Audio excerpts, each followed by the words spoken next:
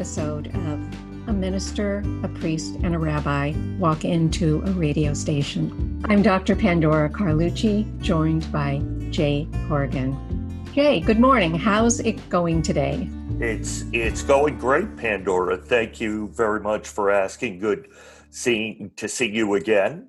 Thank you, Jay. It's good to see you too. And we have a good show ahead of us today. We're going to have a slightly different format. As usual, we have our faith leaders, Reverend Kathy McAdams, Rabbi Tom Alpert, and Reverend Eric Cherry. And this morning, they're also going to be joined by Jim Derrick, who is president of the SAFE Coalition. And Jay, our co-host here, is also going to be joining in on one aspect of the conversation. So we have a very full morning. And our topic today, a very important and serious one, is faith, addiction, and recovery. But before we get started, I'm going to ask our faith leaders to say good morning and kind of give us a little update on how things are going in their houses of worship. So, Reverend Eric Cherry, I thought that we would begin with you, and then we would proceed to Rabbi Tom. So, Eric, good morning. Good morning, Pandora. So good to be with you and with Jay and with Jim and my dear colleagues. It's the middle to end of July, and that means that First Universal Society things have slowed down a good deal from the pre-summer days.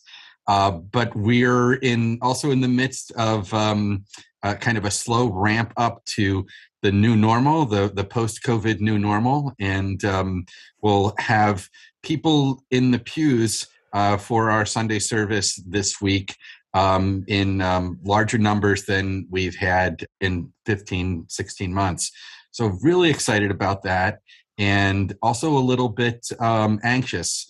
You know, we've all been following the news about breakthrough effects of the variant, and that has us kind of hesitating about safety measures and cautions that we weren't expecting to have in place this Sunday that we likely will have to. So masks will be required, but we will be indoors, and a hybrid option for folks to participate from home is always in place. Other than that, I would just add that I'm grateful for having had the chance for some vacation time over the past couple of weeks, and enjoyed being up at a Unitarian retreat center near Saco, Maine for a week for a youth camp, and to kind of step away and to focus inward, and to be a part of a camp experience for 4th through 11th graders and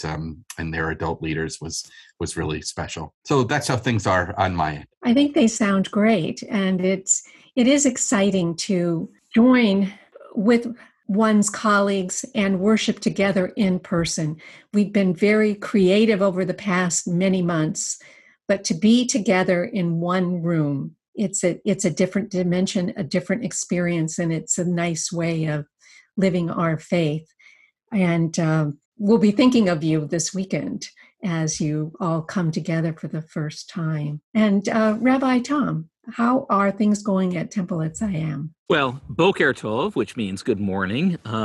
Today is a very strange day that we're recording this because the sun is out. So I'm sitting outside and it's lovely. This is supposed to be the quiet summertime, and somehow it doesn't feel like it. As I was thinking about all the things to say about what's going on, there's a lot. Things that are happening. From the temple's perspective, we too are getting ready to open up. We're going to do so for our first service on August 20th, and are hoping that being in Massachusetts will be of some use as we continue on with COVID because of the high level of vaccinations. And I'm again going to ask people, if you have not yet been vaccinated, please, please, please do it. Do it for yourself. Do it for your community. It is the right thing to do. Other things. Our temple has officially launched our building campaign and are hoping to be in our new building sometime in 2022, maybe early 23. So we're very excited about that. The High Holy Days, our biggest days of the year, are coming up in early September, and I am at this point doing more praying than anything else about my ability to be ready for them, but I'm going to have to start working as well. Prayer gets you only so far.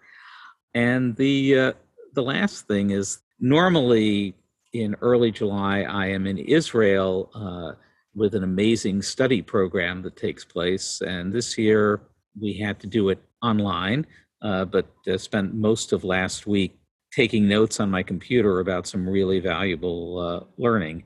So that was restorative. And now I'm pleased to be with everyone here today. I think it all sounds wonderful. I'm excited for your building campaign, because each house of worship in Franklin brings a warmth, a community, a spirit. And so it's exciting to see the different changes as all of our communities are growing and contributing to life.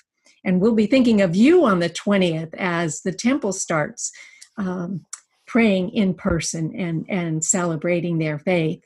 And it's so, again, as with the Unitarian, as with all the other houses of worship in Franklin, it is so nice to see these steps forward, cautiously, safely, but moving forward. And Reverend Kathy, how is everything going with your house of worship? Good morning, Pandora. Things are going well. We had planned to continue worshiping outdoors all summer, and we were going to go inside September 12th. However, a couple Sundays ago, we showed up, and our beautiful lawn where we've been worshiping was flooded. And so our backup plan was to be remote only, but turned out there wasn't enough time to get the message out to everyone, and we had 22 people show up, and we worshiped indoors. We are asking unvaccinated people to wear masks, and they did, and it was wonderful. It was really wonderful to all be together inside, and we all felt safe, and so we decided to continue doing that. And so that's the plan, is to keep going inside. We're obviously still exercising some caution. We're not passing the basket. We're only having communion with bread and not with wine. Things like that. Trusting people to social distance when they need to. So yeah, we're feeling our way, and that's kind of what we're all having to do right now, is just take a step at a time and see how it goes. Yeah, the summer quiets down at St. John's, but we're already, making plans to ramp up for the fall for our program year. And we want to have a big welcome back celebration in September. We'll do a ministry fair so people can see what's going on at the church and how they might be involved, and register all the kids for church school and that kind of thing. So lots of plans being made for that. We're going to get to have confirmation services in our diocese, which were canceled last year. So I had prepared 14 teenagers for confirmation via Zoom, and then all the services were canceled. So we're actually going to get to do that in October, which is exciting. And so I'm planning some in-person events so they can actually meet each other, and we can be a little more of a cohesive group before we go to that celebration in October. And I'm planning to take a little vacation in August. I don't really have plans to go anywhere. I'm just planning to be quiet and enjoy nature and things like that. So probably staying home. I think that's it. I think your vacation sounds perfect. Sometimes just to restore, refresh, and rebuild the spirit, we can do it in place, and just to calm down away from the busyness of the world. It sounds wonderful. And absolutely. And I'm glad that you're going to be able to host your confirmation class this fall. That's a lot of work, and I'm sure the young people were equally as disappointed to have studied and prepared and to have it not been realized. So this is something that everyone can celebrate. I think that is great. As I mentioned, we have a busy morning with an important subject, but before we do, we're going to step aside for just 1 second and address a matter that happened in Franklin. We had an ugly hateful anti-Semitic act take place in our town at our high school. And I'm going to ask Rabbi Tom if he would speak to this issue for us. Sure. So I suspect most people know that swastika was found in the boys' bathroom at Franklin High School, and steps were taken to deal with this. When we spoke last time, it was before this incident, and we talked about prejudice and anti-Semitism and how you deal with these things. And it was, I think, a very fruitful conversation here. And, in many ways, issues of this sort aren't really on the folks who are being attacked. They're on, the conversation has to be about the people who aren't. And so I have to say, I have been pleased and indeed overwhelmed that the Interfaith Council, under the leadership of Reverend Kathy McAdams, and in particular on this topic under her leadership, has given out signs to members of the Interfaith Council and to individuals here saying we stand with our Jewish neighbors. And seeing those signs has been extremely gratifying to me and to members of my congregation who know that this is not something that is a Jewish problem. This is a problem that the whole community is working on, and that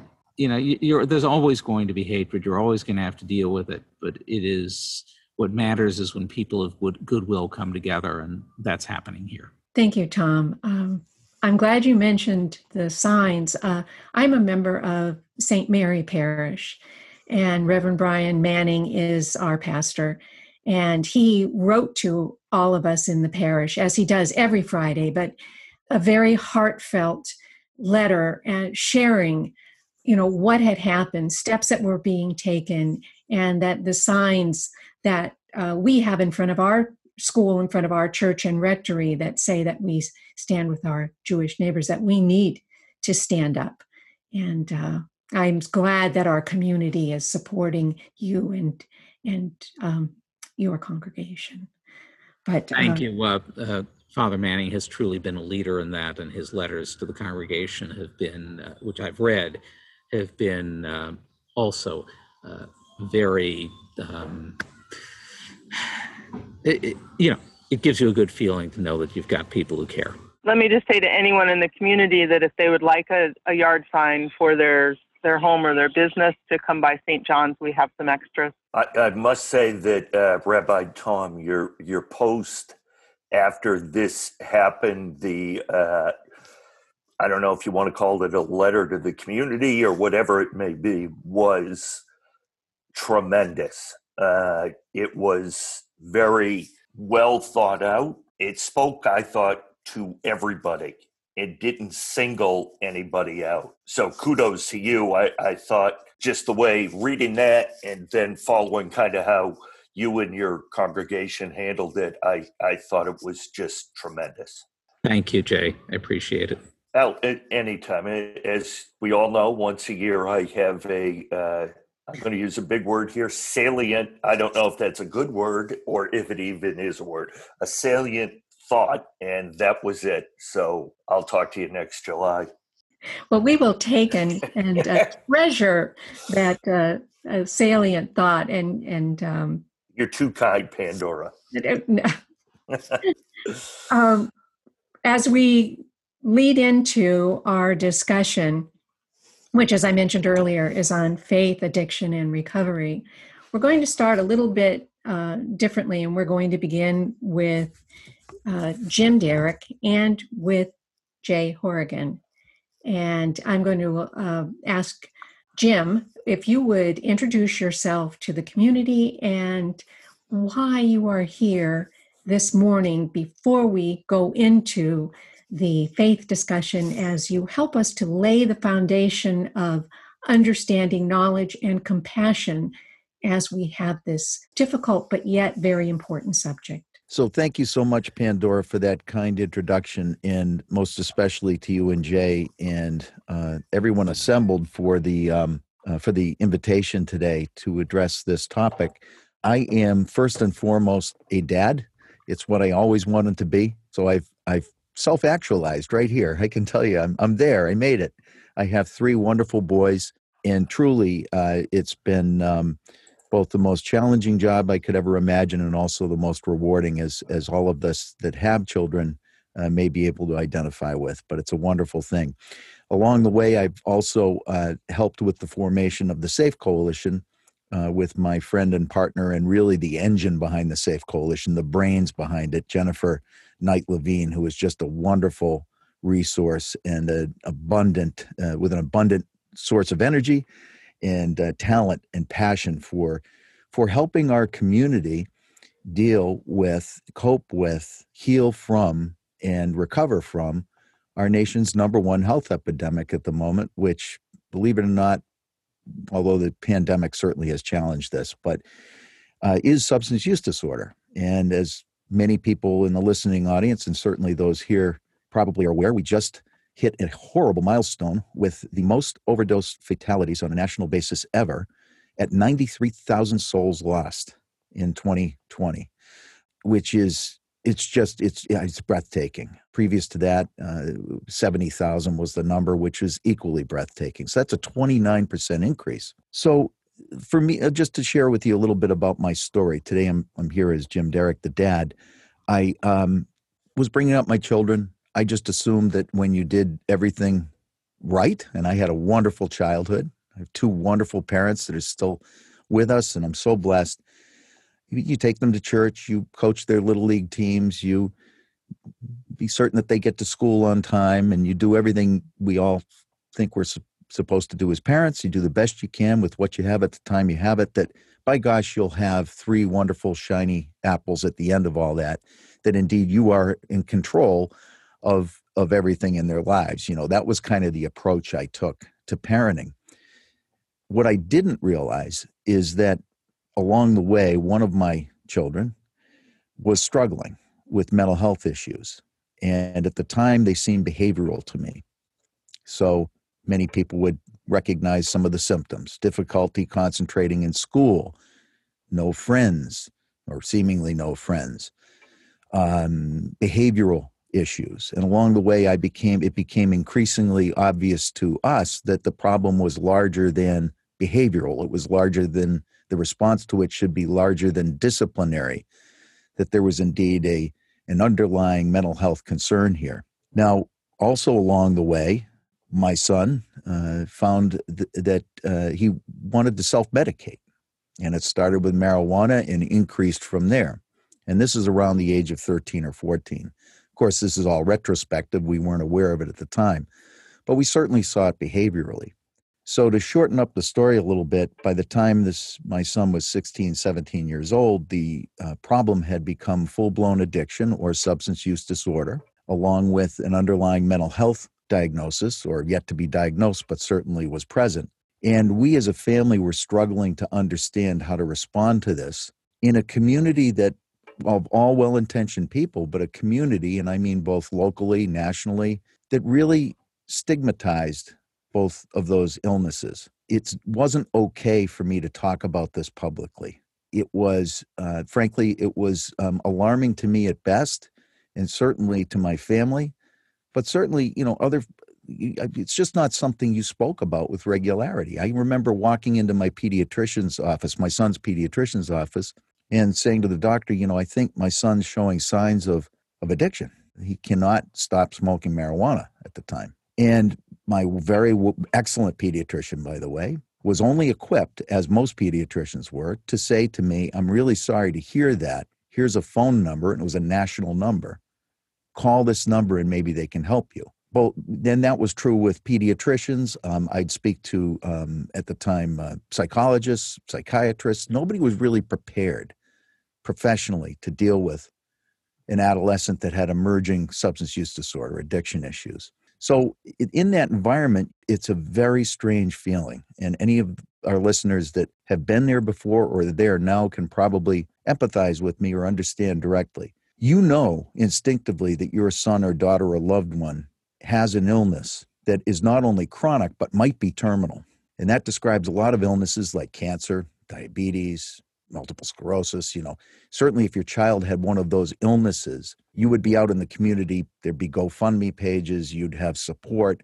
People would share the burden of the pain of seeing your loved ones suffer like this with you. There would be cards, and your loved one would get all kinds of support. That wasn't the case here. So a conversation with me might sound something like this. Jim, how are your sons? And I would go through my healthy sons and say how wonderfully they were doing. And we get to my third son, and I would say, he's just off track at the moment. I'm not proud of that. It's difficult even now for me to admit to saying that. But the truth was, I just was buried in my own shame and succumbed to that and was unable to speak the real truth. The truth that my son was suffering from an illness from which he may not recover. And I would be surprised if he saw his 30th birthday. So as time went by, the problem became exacerbated. He was unable to find his way through the multiple treatment centers that we sent him to. And an additional problem reared its head, which was that as with many people that suffer from these illnesses, court involvement and police involvement became attached. So now you have an additional layer of complicating circumstances in which you find your family name being spoken in court attached to such things as assault and battery with a dangerous weapon, to give you some examples, or theft of a motor vehicle. Things that would horrify and shock the conscience of not only me, but of his grandparents and our family at large, and certainly the community at large. So now you find an additional layer of shame attached to what is the behavior of an individual whose illness is trying to thrive. The illness is what's driving these crimes. And that is not to excuse the crimes. Those crimes all have consequences, and those consequences need to be paid by those that commit them. But it is a symptom, just like hair loss is the symptom of someone undergoing treatment for chemotherapy or going through chemotherapy. This is certainly a manifestation or a symptom of the illness. And so that is I just give that as an example. You now find yourself shrouded further in shame. And so all along the way, I have always gone to church. I'm Episcopalian. I attend Trinity Episcopal Church in Rentham. And I sat in the pews feet away from people who had loved ones suffering the same illness. And I had no idea. These were my brothers and sisters in Christ that I would go to funerals with, and I would talk about I'd pray with in the most intimate circumstances. We'd face all kinds of adversity, trials and tribulations, joys, celebrations with. But this one issue we never spoke about. To my shock, horror, and amazement, one of those people that I literally shared a pew with for 22 years lost his son to a fatal overdose 2.5 years ago. And I had no idea that his son was sick. I had no idea that family was suffering like I was. And because of the stigma and the shame and that shrouding and that inability to speak, he and I carried this heavy burden. As brothers in Christ, we carried this heavy burden and never were able to support each other. And it was jarring to me, and it was jarring to him. And I remember hugging him at his son's memorial service and expressing my sorrow and grief over not only his son's loss, but the fact that he and I had been walking the same journey and were unable to speak about it. But the wonderful news that our brothers and sisters of the Jewish faith have been supported by the community through an outpouring of love expressed publicly with these signs is a wonderful segue to say that I understand directly how powerful that communal support can be. And you may all be familiar with the 2069 campaign, where Trinity Episcopal Church and many other community partners took to use that number, which symbolized the number of fatalities in Massachusetts in the year 2018. And they took those signs out as a symbol that we are with you. And Rabbi Alpert, I can directly relate to what you said when you said that communal support is both uplifting and, just say it's uplifting, and it's a window into the fact that we are all the same. The human spirit is really an amazing thing. And when we come together and say, look, we're no different, we love you, it's very empowering. And so really what happened was the community that was evidence that the community was responding and saying, you know what, we realize that you are out there. We realize that you're sick and suffering, through efforts like the Safe Coalition and others that stood up and said, it's time that we recognize addiction and mental illness for what it is, which is an illness, a chronic illness that without treatment will result in disability and or death. And we need to support people the way that we would support any other illness. And by gosh, that effort started about 6 years ago. And I'm proud to say and happy to say that our community has completely changed its response to this illness.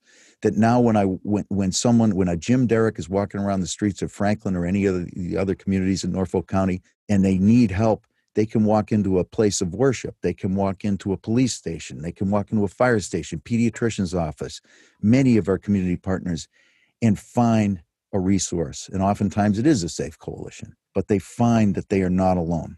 And I cannot adequately express my gratitude for the community's response, my gratitude to the houses of worship in particular, who have reached their hands out. Father Mann was one of the first people to the table when the Safe Coalition formed. And I have had incredible support. We have had incredible support from everybody on this screen today. I will never forget Reverend Cherry reaching out to me personally, as I don't even think his chair was warm yet, as he just sat down at the Unitarian Universalist Church and said, I want to get to know you. I want to get to know your coalition, and I want to know how we can help. And by gosh, the community did help in a huge way by delivering a large sum of money to us, which went directly to purchase Narcan, which literally saved lives. And so that's a long-winded way of saying that it is a problem. I am grateful for the opportunity to speak about it today. And as I kind of wrap up a little bit, I will say that one of the biggest challenges and I speak for many families that are faced with this illness, is how do we cope with the fact that our loved ones have committed some crimes, that many people come to the table and feel that addiction is a choice, not an illness, which is not my belief, but many people struggle with that. And where does God, where is God in all of this? Why do people suffer so greatly, as with many other illnesses? Why, when these heinous crimes are committed as a result of someone's addiction wanting to thrive, is there salvation available? How do we fit in? How does God shepherd us, both as families and our loved ones, through this life with the issues that I just laid out at hand? And so I really appreciate the opportunity to share with you today and also to get your thoughts. Jim, first of all, thank you. We also appreciate the fact that you spoke from the heart. You were so transparent. You shared what it is to be a father and to take this journey that you never expected to take. And you've opened up our eyes about a lot of things, many things that we might have known, because some of us may have experiences in our family or extended family or friends. But I thank you, and I know that anyone listening to this call can reach out to the Safe Coalition, and maybe we can add that contact information later on in this show. But thank you. You gave us a very strong foundation, and you told your story with such just feeling and caring and compassion. And I like the way you pull together, because we do wonder when we are in these moments, where is God? How do we turn to our faith? How do we use this as a strength? And that's so important. And so much of your journey that you shared with us happened in that pew at Trinity Church in Rentham. And that was a turning moment at different times for you.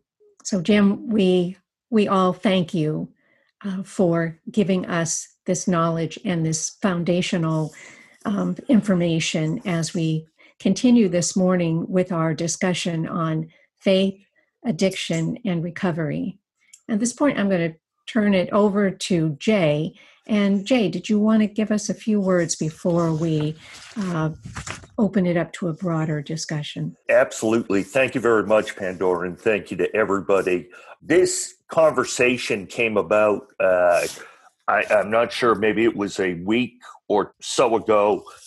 Jim had emailed me to let me know about August 31st being Overdose Awareness Day and a vigil that's going to happen on the Common. Jim suggested this as an idea for our show, and it is such an important big topic that we're actually going to carry the discussion over to our next month's show as well.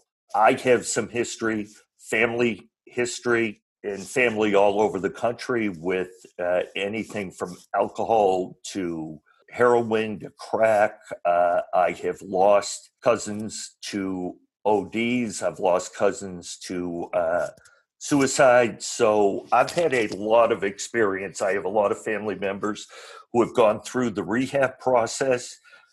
And then I've got other family members that probably should go through the rehab process. But that's a conversation for later. I think what we want to do, and our main goal here, is to get the input of our three faith leaders that are joining us. And we'll start with Reverend Kathy and talk a little bit about maybe, I don't know if it's a generic approach by all faith leaders, if there's a specific, I don't know if there's a training program these days that you folks go through. I think people would like to hear the approach of three different faith leaders and how that can help them through their journey of addiction, recovery, maybe re-addiction, whatever it may be. Thanks, Jay. First, let me say we get very little training in anything. I just want to thank Jim so much for telling his story. I felt like that could have just been the show right there. Thank you for speaking from the heart and being willing to share so openly. And one thing that jumped out at me, you talked about the shame around addiction. And I just think that in our society, before addiction was labeled a disease, it was thought of as a moral failing. And I think there's still a lot of residue of that, in society and in the church, and a lot of that is still there. And I think that's where that shame comes from. But the programs that seem the most successful in treating addiction, things like AA and NA and other 12-step programs, are all spiritually based. And as an alcoholic and addict myself, I can say that it's very important for us to be able to relinquish control to a higher power, a power greater than ourselves, because it's really tempting for addicts to think of ourselves as God and to think that we're in control and that we don't need anybody or anything.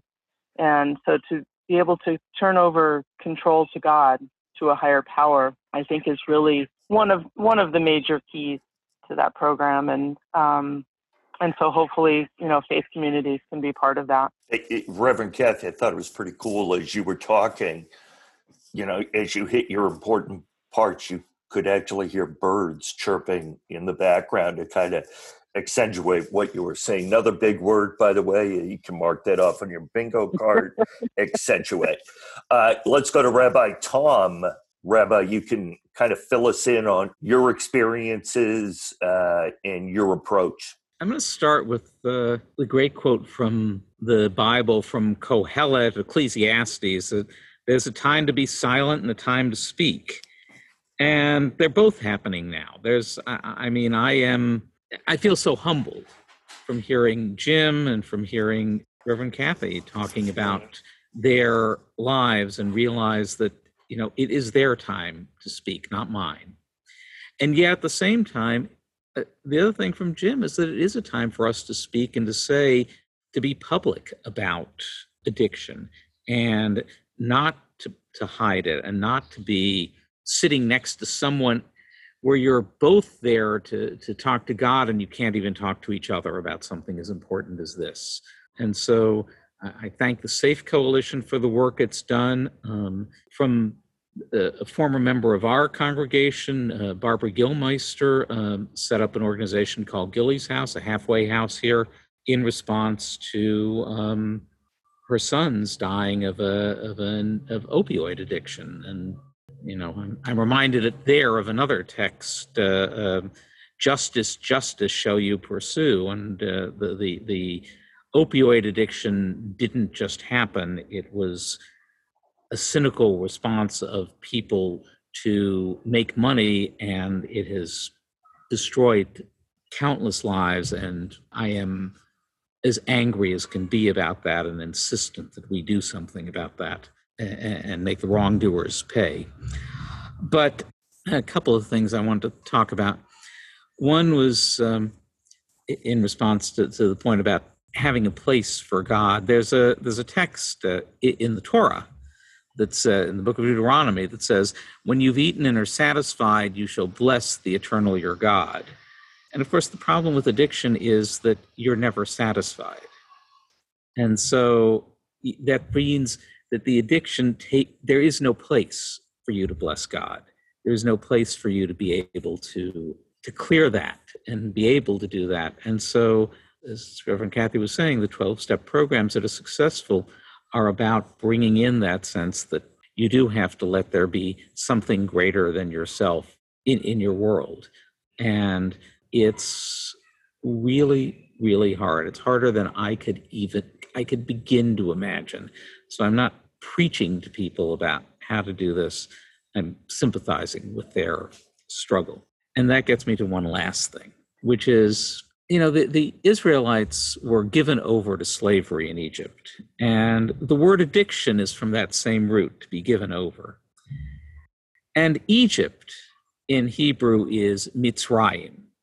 And it's a term that means the two narrow places. It's a sense of there being a really constricted space. And that it is our job as people of faith and as hopefully good pastoral counselors to be with people as they are struggling with that narrow place that they are in and helping them get through to an open place. And so we need to speak out against the things that are being done that shouldn't be. We need to speak out, a chance for people who have been silent to be able to speak. And we have to stand with them in humility and silence and hold their hand as they walk through those narrow places. Rabbi, that was excellent, and I appreciate you so much sharing with that. And right before we get to Reverend Eric, just for our listeners, just a reminder, you can reach out to the Safe Coalition. Their phone number, their support hotline is 508-488-8105. You can always go to their website, safecoalitionma.org. There are some other numbers. We'll make sure to get it. We'll mention them again, but I wanted to make sure as we were talking, we get that number out there. Thank you both to Reverend Kathy and Rabbi Tom for their thoughts so far. And what I just wanted to add was there is a 12-step program for family recovery, specific for adults that are, like me, struggling with a loved one. And that happens every Wednesday night in person at the Safe Coalition, or we also have a hybrid option. And you could reach out to me at 508-488-8105, the same number at the Safe Coalition, and ask for me, and I will get you more information on that. And you will find yourself surrounded by people that are on a very similar journey and that understand immediately many of the things you've been going through and will hold you up and support you. Jim, thank you very much. I think that's important. And I think the way you phrase it is tremendous. It's a similar journey, but no one's journey it's never the same. It's different for every individual, family, whatever, friends, whatever group people are with. And that leads me to Reverend Eric.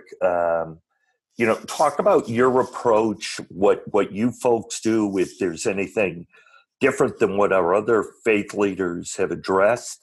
I'd love to hear what you have to say. Thanks, Jay, and to everyone that's spoken and witnessed this reality already this morning. I don't have much more to add. I just want to lift up that that we have a responsibility to interpret to our people and our community how universal this experience is, this journey through the narrow places, as Rabbi Tom was putting it.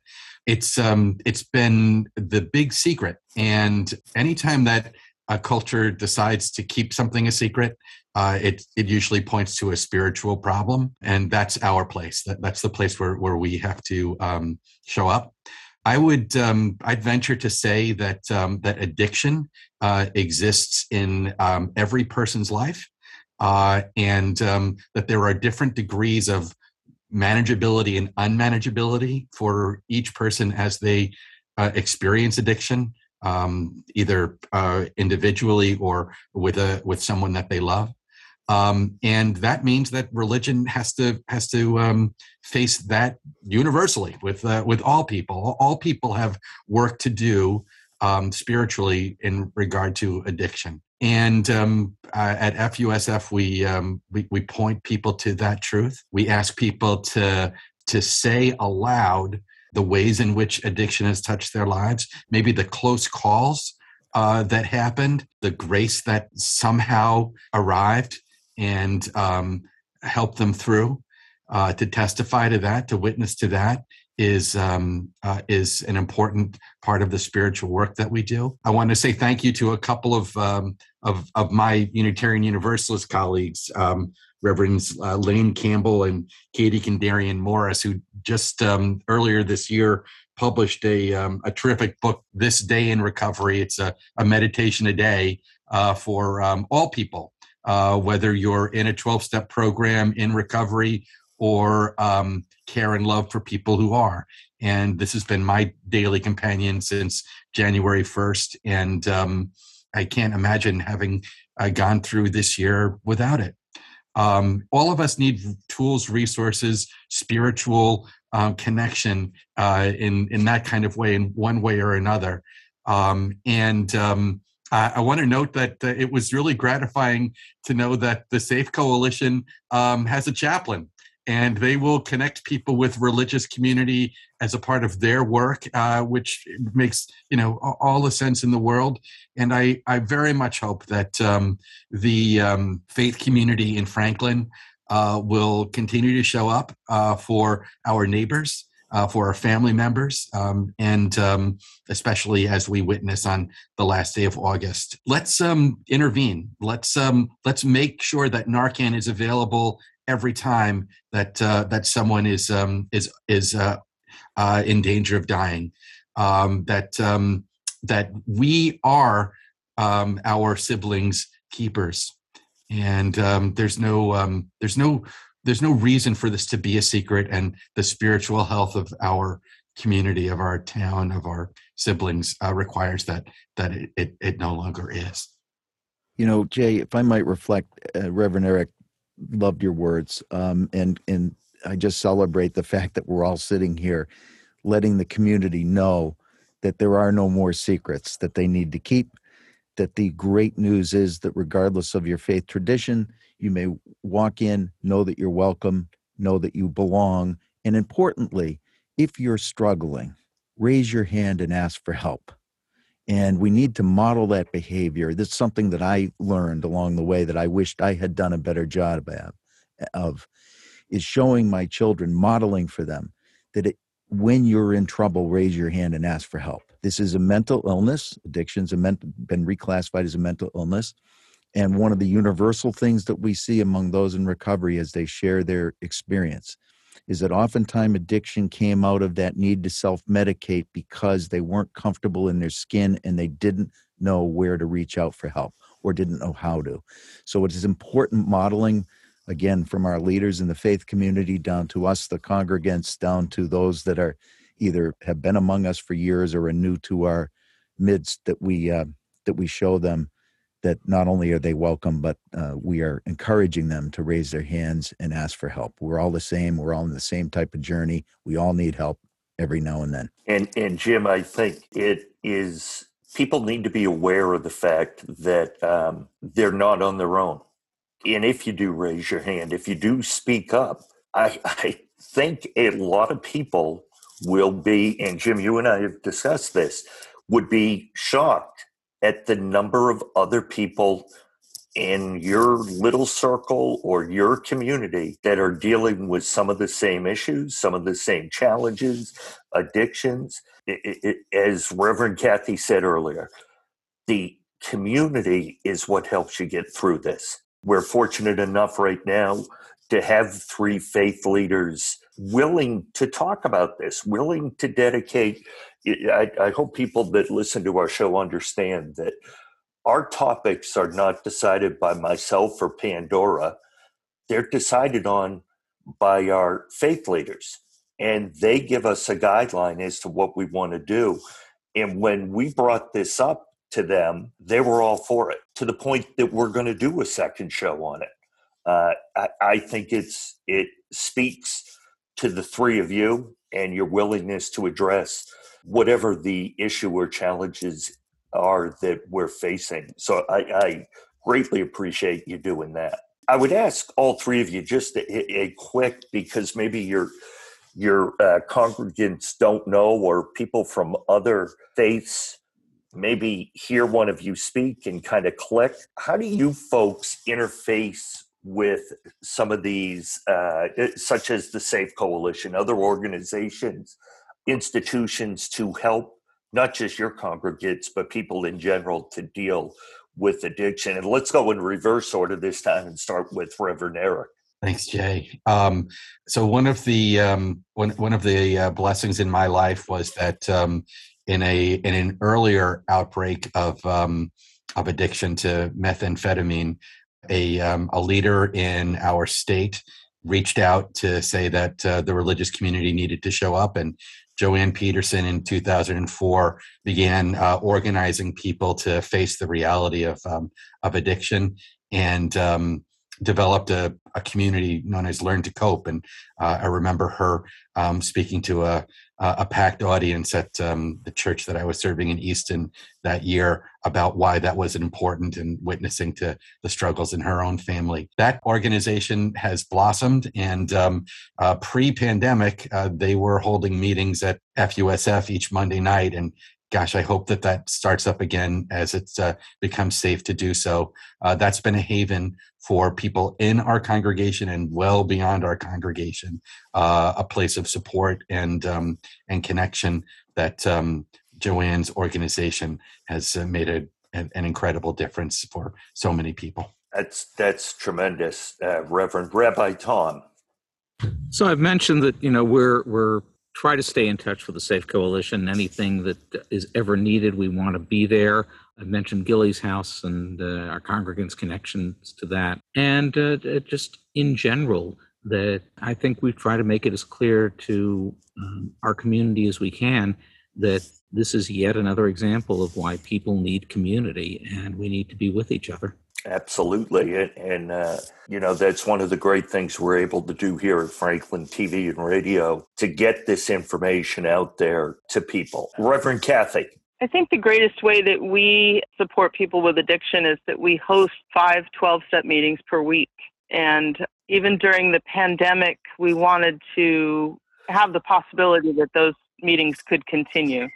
Some of them chose to move to Zoom, and others met in the parking lot or other outdoor locations. But there was one, the Friday night meeting continued throughout the whole thing. Every week they continued meeting in person, and we had to set some pretty strict guidelines, but we wanted to make sure that they could continue because we knew that was so important for so many people. And a few weeks ago we had a visitor at the Sunday service, and afterwards he asked to speak with me privately, and I thought it was going to be a complaint, of course, because that's what I always think when somebody wants to speak with me privately. But he got very teary, and he said, "I just want to thank you for allowing us to continue to meet."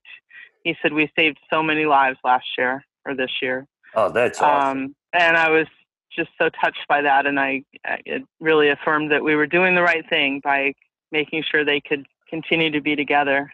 So yeah, and I know the Safe Coalition before my time met at St. John's for a while. I think had some sort of a drop-in center kind of thing. We did. And St. John's was tremendously supportive of us, and we met there for a solid year, offering services to people that would drop in and request them. Yeah. That's great. So, feel free to reach out if there's more that we can do. Thank you.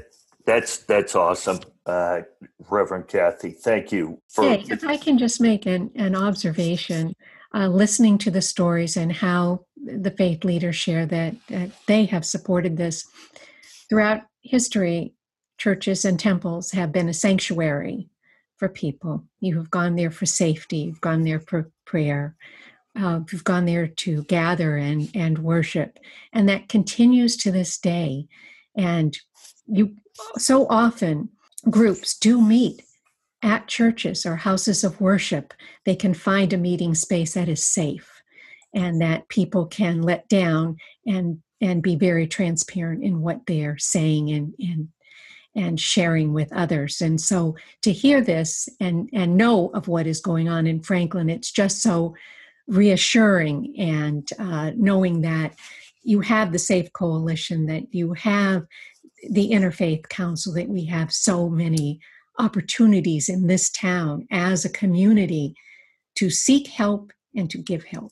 Absolutely. I think the options for people to reach out to, the chances are extremely good that individual reaching out will find an option that works for them, that's comfortable for them, because that's a big part of it. If an individual is not comfortable with the person or institution that they're dealing with, they're not going to deal with what they have to deal with. Their situation that's causing them to be in this turmoil. Reverend Kathy, we always end our show with a little spiritual focus, and today we are lucky enough to have you leading us in that. Yeah, well, I thought it would be very appropriate. The Serenity Prayer is one that is used in a lot of 12-step groups and recovery programs, and a lot of people haven't heard the long version of it. It was written by Reinhold Niebuhr. It does lean a little toward Christian theology, but I hope that's okay. God, grant me the serenity to accept the things I cannot change, courage to change the things I can, and wisdom to know the difference. Living one day at a time, enjoying one moment at a time, accepting hardships as the pathway to peace, taking, as he did, the sinful world as it is, not as I would have it, trusting that he will make things right if I surrender to his will, so that I may be reasonably happy in this life and supremely happy with him forever in the next. Amen. Reverend Kathy, thank you so much for sharing that. The long version of the Serenity Prayer. I think a number of us have heard it. It has been, whether individually or through family or friends, been a part of our life. But I think you're right. I don't think people realize there is the long version, if you will. I also, a couple of thank yous here. First of all, to Jim Derrick, who I've known now for a number of years. I've been lucky enough to get to know him through Franklin TV and radio, and I'm looking at a picture of him with a guy with Ed Hurley of the Hockomock Y, I ref basketball with him. It's my two lives are colliding here. So, but Jim, thank you for taking the time. Thank you for emailing me a week or so ago to get us on this path to talk about it and remind people that this is just a first part. We're going to address this again next month. Jim, tell us just quickly, if you could, about the Overdose Awareness Day on August 31st. Happy to. So the Safe Coalition is hosting an overdose awareness and recovery event that will happen on August 31st. It will be on the Franklin Town Common. I'm not sure which end it'll be on yet, but trust me, you'll know where we are, because we will be planting 2,109 flags, purple flags that day, which will symbolize each soul that was lost in Massachusetts in 2020. We will be having some speakers, some music, and a candlelight vigil at the end. We'll have a number of, I just mentioned the speakers, sorry about that. And we're hoping to have the Interfaith Council present and hopefully the leaders that are here today to engage in some prayer. So please join us that evening. And I also just want to thank both you, Jay, Pandora, and all of our faith leaders here today for this invitation. Very much a last minute adjustment, but I certainly appreciate all of you and your attention to this really important matter. So thank you. It's absolutely our pleasure. And as I said earlier, when we put this topic out there to our faith leaders, they jumped all over it. They wanted to address it. They want to deal with it. Again, I remind everybody, we're going to do a second show. That's how important we all think it is, Jim. So I thank you for bringing it to our attention. As always, want to thank Reverend Eric, Rabbi Tom, happy birthday, and whose daughter is returning today. Rabbi Tom, thank you for staying a little longer. I know you've got a very exciting day. And also Reverend Kathy, openness and candidness is so welcome. And it is, I think, makes for, it kind of shows people what, you get some real people you're dealing with here. So thank you to all three for that. Pandora, as always, great job. We're just here to kind of steer the boat in the right direction and then just get out of the way. So we look forward to next month doing our second part of this. I want to thank everybody for listening to our show today, and especially Jim Derrick for bringing this super important topic to us. For Pandora Carlucci, I'm Jay Horrigan. Thanks for listening to a priest, a minister, and a rabbi walk into a radio station. We'll talk to you next time.